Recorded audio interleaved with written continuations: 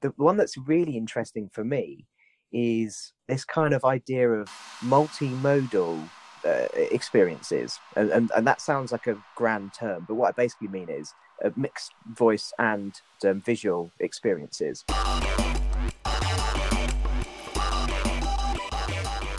Hello and welcome to the Botcast episode 7. I'm your host Lucy Hopkins and I am the Digital Marketing Manager at We Build Bots. If you listened to last week's episode, you'll know that I have now replaced Marco as the host of the Botcast, which is all really exciting. So this week we're getting started with Craig Pugsley. Craig is the director and creative lead at Studio Flow.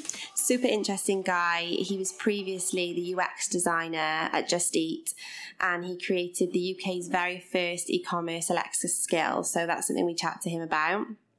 Also, we just generally chat to Craig about all things voice, really. Really, really interesting episode. I hope you enjoy. The only thing I will say is we seem to face a couple of technical hitches when we were exporting the audio. So towards the end of the interview, it'll sound like we're talking over each other a little bit, and it just sounds a little bit disjointed. So sorry about that. There was some technical issues when we were exporting. So hopefully that won't happen again, and I hope it doesn't spoil the interview for you. As always, please use hashtag #TheBotcast to let us know your thoughts and any guest suggestions or topic ideas. They're always really appreciated. So enjoy the show. Hi Craig, how are you? I'm good, thanks. Yeah, how are you? Yeah, I'm good, thank you. Thanks for coming on the podcast. It's an absolute pleasure. Thank you for having me along. You're very welcome. So I know you've just come back from IFA 2018 in Berlin. How was that? Oh, it's crazy. It was my first time going to any of these big conferences. I haven't been to CES either. Usually I'm always behind the stand as well, selling some products or demoing some features or whatever. But this time I got an opportunity to go to one of these big shows and actually be a punter walking around. And it's just insane. You know, you had halls that were full of fridges and vacuum cleaners, and then right next door to them you had these crazy robots, you know, AI powered, autonomous home help robots that were carrying drinks around and could talk to you. And No way. it was a real, it's a bit of a mecca for any tech enthusiast, I think, going to CES or IFA. And it really felt like I'd been making a bit of a pilgrimage, you know, not to push the religious analogy too far, but, you know, it felt like it was a kind of coming home going there. Crazy. That's so cool. That sounds epic. Yeah, it was. And it's so busy as well. Like thousands of people there, all vying to see the new product that's just been released, or, you know, to get the shots that they need for their press stuff. And actually, one thing that was really weird is that it was open to the public as well. So, Yeah, 1 minute you could be talking to the CEO of Vodafone, and the next minute you're just talking to, you know, Henrik from, you know, Berlin just down the road, who just happens to be really into the latest, I don't know, vacuum cleaner or whatever. That's really nice to have that mix. Yeah, really good, really interesting. Brings a really interesting dynamic to the whole event. Yeah. What was the most interesting thing that you saw there? Oh, wow. Wellness is a big topic this year. So there's lots of devices for helping people, you know, track their wellness or advise them on ways of keeping, you know, more healthy and fit and, you know, nutritionally balanced. Segway were there with some really interesting, you know, new platforms for their urban mobility stuff. That's cool. Actually, there was a couple of fridges there that were quite interesting. And I know I probably shouldn't say that. It's not very geeky, is it? But there was some really interesting new like concepts for end-to-end food, like cooking, basically. So the idea of a connected fridge is fairly old, and that's been around for years. But taking it a step further in the kind of food delivery chain and seeing, you know, what ingredients are in the fridge, automatically calling out to a grocery delivery service to get that food in the fridge, and then actually providing this one product, providing a way for the consumer to cook that food based on the food that they've got in their fridge as well, and providing recipes and stuff, and the voice interaction that is included there. So the whole kind of thing was really interesting. Wow, that's amazing. I would actually love one of those in my life. Yeah, totally. That would be a game changer. Yes, any element, you know, that means you don't have to think too hard about something like that. is a winner, right? Because there's times where I do want to cook and times where I don't. And when I don't, I just want something like that to not necessarily do it for me, but just to make take all the hassle out, More time for drinking wine, right? Yeah, exactly. Yeah, it's all about convenience, isn't it? I would love that. Oh, that's so cool. Right, so let's get on to you a little bit then. So I know that before you became the director and creative lead at Studio Flow, you were the principal UX designer at Just Eat, is that right? That's right, yep. So I led the creative direction for Just Eat's product research team. Very cool. I heard that you created the UK's first e-commerce Alexa skill. Yes, we did. Wowzers. Tell us more. So the way that we work in product research was that we were very lean and iterative. We ran lots of different experiments. We were doing drone delivery one week. The next week we were doing, all kinds of crazy stuff. One of the experiments that we ran was around conversational interfaces and ways for people to order food. A bit like the telephone and ringing the restaurant up, but where the service would know who you are and what your orders were, and you can make amends to it really quickly. And it's really about driving that convenience factor. So we ran all these different experiments, and Alexa was, or voice interface ordering was by far one of the most successful experiments that we ran. Long story short, we developed a very strong relationship with Amazon. We were given one of the first Echo devices in the UK. That gave us an opportunity to just explore what was possible on the device and do loads and loads of research on what the best mechanism for ordering would be. And then when it launched, we were there on day one with a skill that enabled users to order food with their voice. That is awesome. Yeah, it was a really, really, really eye-opening experience, not just because it was the first voice interface that I'd designed for. It was also a whole brand new product category, that was coming to the market. And you could tell that because it had been so successful in the US and Amazon had, iterated on the product and on Alexa herself in the US, bringing it to the UK was, in some respects proven. The technology was proven in the US, but in some ways, because of the cultural implications of voice interfaces, was a bit of a grey area, a bit of an unknown.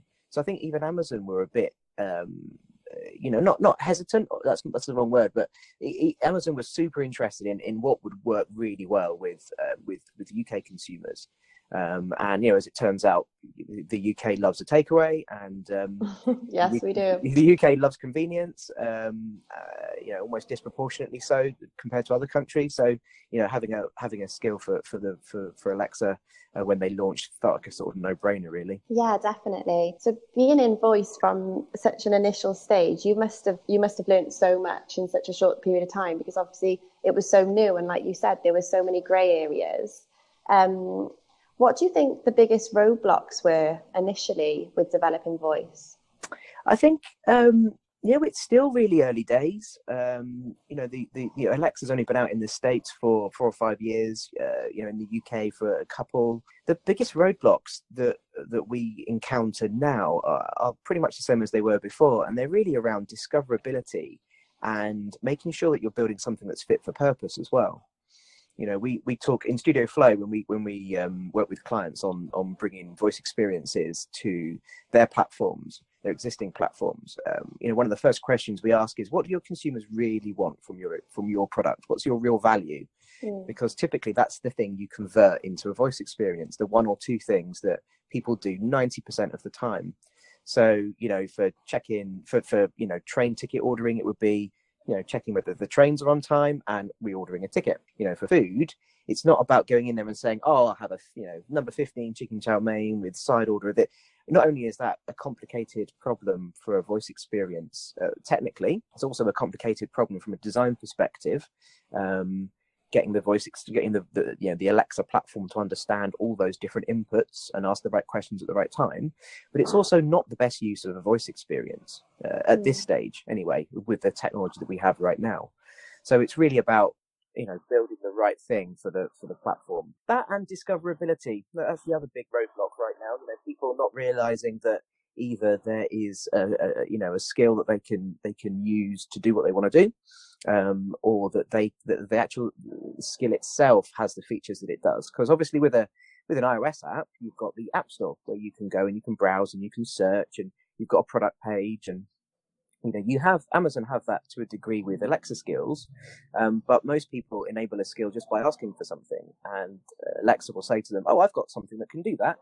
So you don't see any of that product information. And then once you're in the skill, you've got the help intent that you can ask. You can say, "What can you do?" and it'll tell you. But by and large, you're filtered down a flow, and unless the flow itself tells you what's possible with the skill, you don't really know. So yeah, discoverability is the other kind of big roadblock, and there are ways of mitigating around that. We've done lots of work, with clients on making sure their customers are aware of what their skills can do, but that's still a big issue. Do you know what? You're so right. Discoverability, I can imagine, is one of the biggest roadblocks. It'll be really interesting actually to see what companies will do, like companies like Amazon will do about that, and how they will make it more accessible for people to find these skills. I think that the discoverability of the skills side, that's, Amazon, all the platforms are doing this thing called invocationless intent linking. So you won't have to ask for the Just Eat skill. You'll be able to ask for a pizza, and the system will work out, okay, that's this skill and whatever. So I think that side's, that's fairly solvable. The one that's really interesting for me is this kind of idea of multimodal experiences, and that sounds like a grand term, but what I basically mean is mixed voice and visual experiences. So something like Google Assistant is a classic example. It changes its shape based on the way the user's interacting with it. So let's say Just Eat, right? So you could ask Just Eat potentially for what restaurants are open on your watch, on your Wear OS watch, and it would tell you via voice. Then you could use your Android Auto, visual display to show a list of restaurants. You could choose one. And then by the time you've driven to where you want to go, and you could then type the remaining conversation interacting with that Just Eat action on your Google Assistant phone, So you've got touch, type, and text, but you're changing between voice and you're changing between visual interaction depending on the mode and what you're doing and what you feel most comfortable doing at the time. And these devices are becoming more ambient. Obviously, the price points are going down. You have Google releasing the Home Hub that they released a few weeks ago. That's really a convergence device. That does so much. And if you're an Android user, having your entire ecosystem now is surfaced and accessible and through that one device. And then you've got these little satellite Google Minis around your house, £35 a pop. So let's have a little bit of a deep dive into Studio Flow. Tell us what it's all about for those who don't know. So, as I mentioned, we were in Just Eat for 2.5 years. The whole voice experience or conversational experience has always been the bit that really, really interested me. The use of smartphones is on the decline. And I think that as a way of users interacting with technology and with information is on the decline as well. And I can very much see conversational experiences and AI-powered data next big thing, really.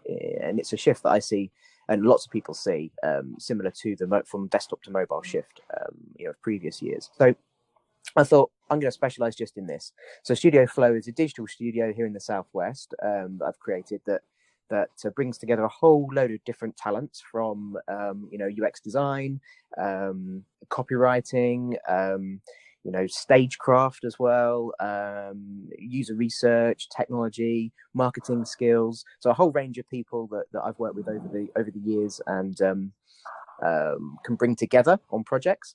And we specialize in conversational experiences. So mainly that at the moment is Alexa skills, Google Assistant actions, bespoke voice experiences where companies want to do something unique and that they own all the IP for, they can do full stack development on, and then a little bit of other stuff as well that involves conversation, like a few bits of chatbot stuff and some research projects around that. So that's Studio Flow. Cool. Yeah, I was looking at your website the other day actually, and I can see that you help customers to either build their own or you completely take the reins on the interfaces. That's really interesting that you offer both sides. Yeah, companies go through phases, it seems, and all this is very new as well, right? So we're learning about what companies want, and companies are learning themselves about what their consumers want, and it's a journey that we go on. And I apply all the same research methodologies that we did in the product research team to projects that I work on with clients. So, we do lots of experimentation. We reach out to consumers and make sure that they're the very focus of all the development and iteration that we do. We work with existing teams, people in existing teams. So typically a company will have an initial phase where they'll build a Google Assistant action or an Alexa skill that surfaces one or two of their core use cases. And then they'll put that out to market in a very basic form, MVP as they call it, minimum viable product. And then they'll see if that's got traction. And if it does, they'll double down on it and build out that skill. Increasingly, though, customers are going to a second phase where they want to build a bespoke experience, where they're cherry picking the bits of the voice stack effectively, and using the bits that they want from different service providers in a hybrid with technology they've already got. So, they've got an account management process already in place they're already using for their other products, or maybe they've got a CMS tool, a content management system already that they're surfacing content for, their website blogs or for stuff that's built into their existing iOS app. And we can use that mechanism to serve content through their voice experience as well. So, increasingly, I think clients are moving from that initial kind of learning phase of what do our consumers want into a much more sophisticated, okay, we've proven the business value of a voice experience, for example. Now we need to double down on that commercially and actually build that into a real core channel for our consumers that sits alongside the iOS apps and the web. Absolutely. It's exciting times. So you've been in the voice interface field for years and years. Studio Flow's, it's quite new, isn't it? When did you find it? This year? Was it founded? Yes, 6 months ago. Oh, wow. So very early days. Very early days. Yeah, very early days for us as a business. Yeah, but loads of experience. What do you see the next sort of 5 years looking like? I think we're really at a tipping point, and it's not a case of if, it's a case of when. Obviously, with conversational experiences, there'll be a killer app. For Alexa at the moment, it's setting kitchen timers and it's checking the weather. That's predominantly what people use for those skills for. It's only going to take one provider to come along and do the next killer function for Alexa.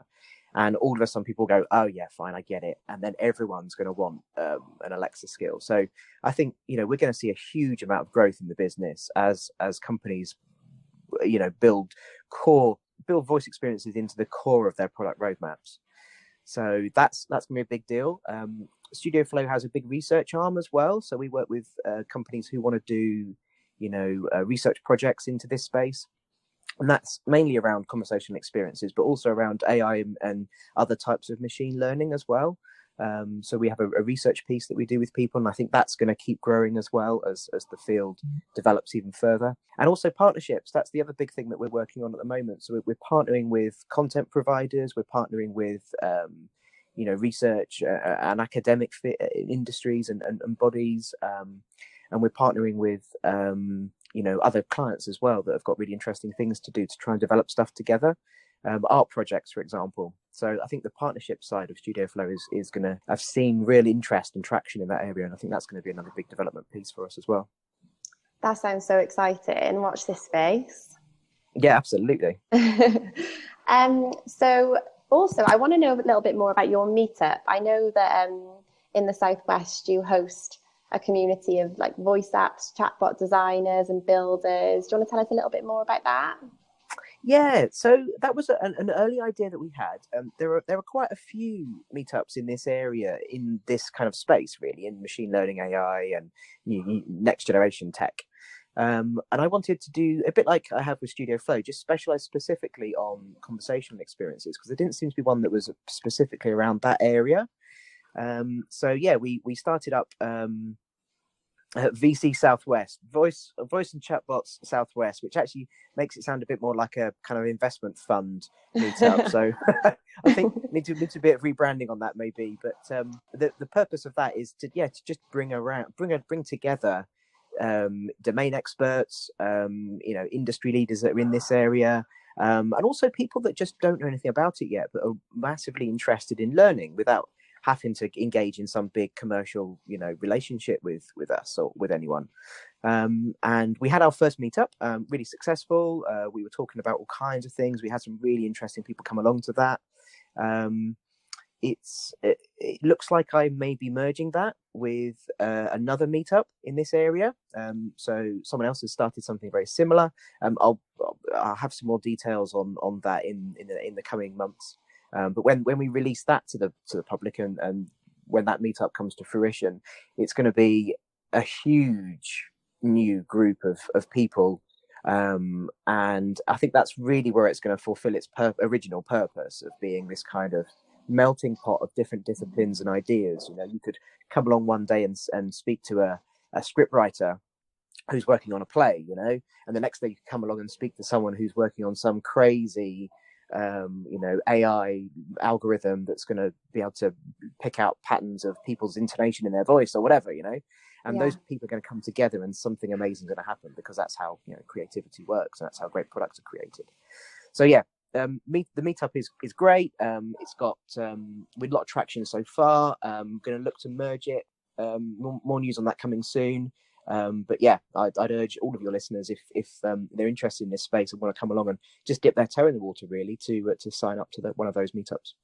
Yeah, definitely. So how could people get involved, or at least keep it on their radar? So I would hook up with Studio Flow on Twitter, or drop us an email. Go on meetup.com and seek us out on there. If you look for VC Southwest, Voice and Chatbots Southwest, or look for me, when we announce this big amalgamation and the big merge, everything on there will change, but you'll, as a member of that meetup, you'll be the first to know on that one as well. So yeah, coming through those channels, and we'll keep you posted. That's fab. I'm definitely going to come to your next meetup. Super. Right, so I've got two final questions for you. One's mainly out of curiosity, and the last one is something we ask all of our guests. Sure. So the first one is, what's your favorite skill? Oh, my favorite skill is there's a storybook skill that we use at the moment. It's actually on Google Assistant, because I've been using Google Assistant a lot more in our household than Alexa just recently. Why is that? And it's great for me. It's really interesting. For me, as a consumer, as well as a kind of domain expert, my usage of the platforms fluctuates quite a bit as you know, new features are added, or as we bring a new device into the house. Because as you can probably imagine, my house is a ridiculous Aladdin's cave of, you know, half connected, wireless, smart, this. Like, I had a competition with a friend of mine for the most ridiculous internet connected device we could find on Amazon, and I think I won this one, but although it is still open. I found a scent diffuser. I found a scent diffuser that has an IFT recipe. Oh, so, wow. It's crazy. It's ridiculous, and it's completely insane and utterly over-engineered. But I think I'm claiming the crown on that one. But you know, I could wire that up so that if a person is recognized by my Nest Hello doorbell, it would send an IF recipe that fires off the scent diffuser and makes it smell like lavender in the house when I walk in.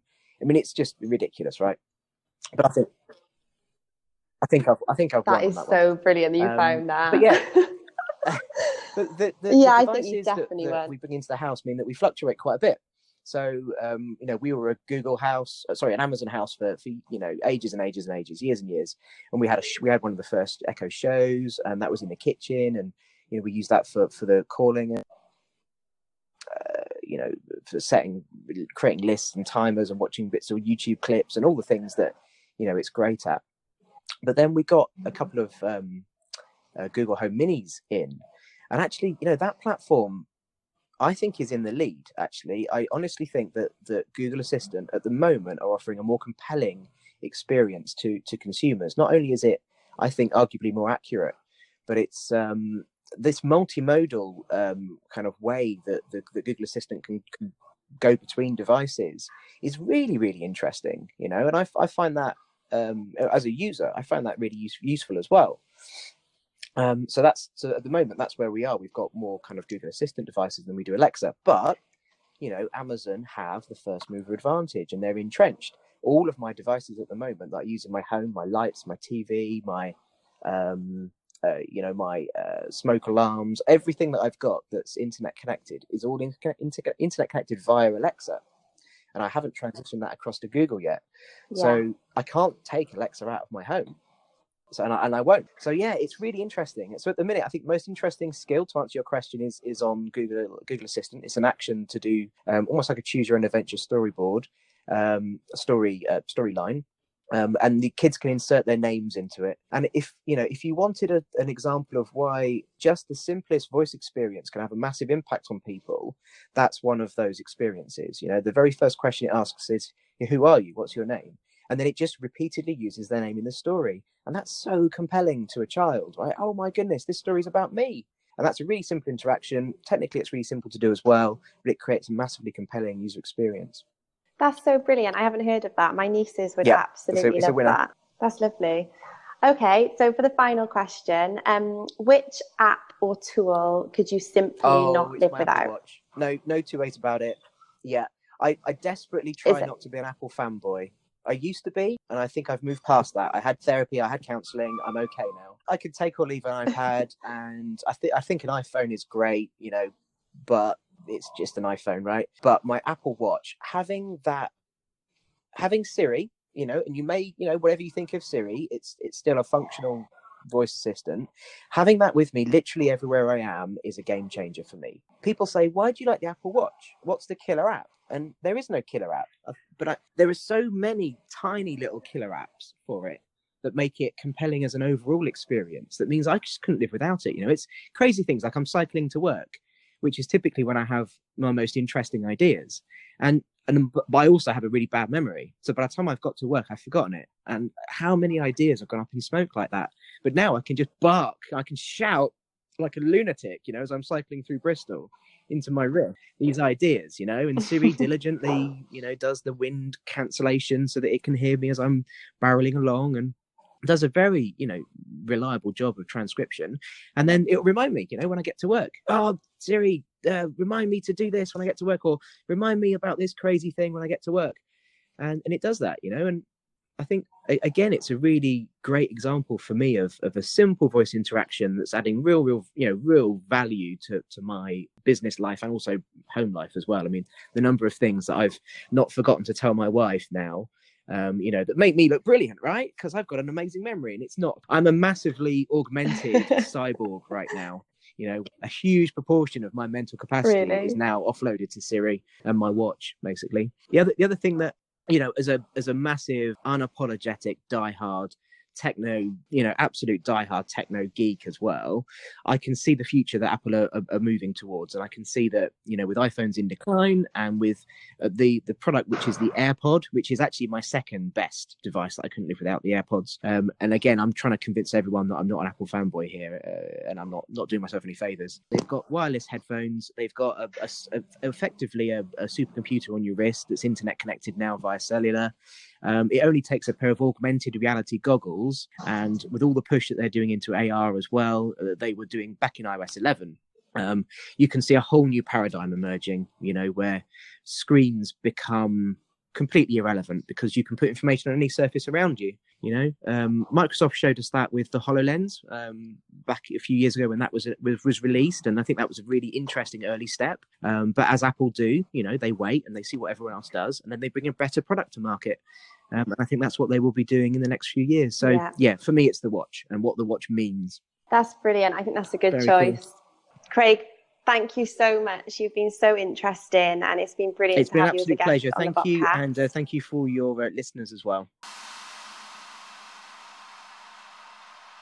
So that's that. I really hope that you enjoyed this episode with Craig as much as I enjoyed recording it. I've got a little bit of news for you as well. As you know, previously, I always used to come in at the end of every episode and me and Marco would discuss the top news stories from the week. I kind of feel as though, because I'm the new host, I'm not sure it'll work as well, just me dictating news stories to you guys. So Craig Pugsley has very kindly suggested doing a once a month news digest with me. So at the end of every month, we will release an episode with me and Craig discussing all the top tech news stories. And we will sort of take a focus on voice because that's his area of expertise. However, I will be dropping in news around general tech, AI, machine learning and chatbots. So watch this space. I'll let you know when the release of the first news digest is coming. Talking about voice, it's kind of happened to be that the next 2 episodes are also around the voice space. So, that's not to say that that's the direction we're going in, because it's not. We're still very much a tech podcast, and we'll be covering AI, machine learning and chatbots as always. But for the next 3 episodes, we're very much focused on voice. So next week, we've actually got Charlie Cadbury, who's the CEO of Say It Now. Charlie's worked for some major brands, including Marriott Hotels, Ministry of Sound, Virgin Media, and the BBC. So he's a super interesting guy. We talked to him about voice in general. We talked to him about conversational SEO and how brands can really start adopting voice to accelerate their brands. So I really hope you enjoy that episode next week. And until then, I hope you have a good week.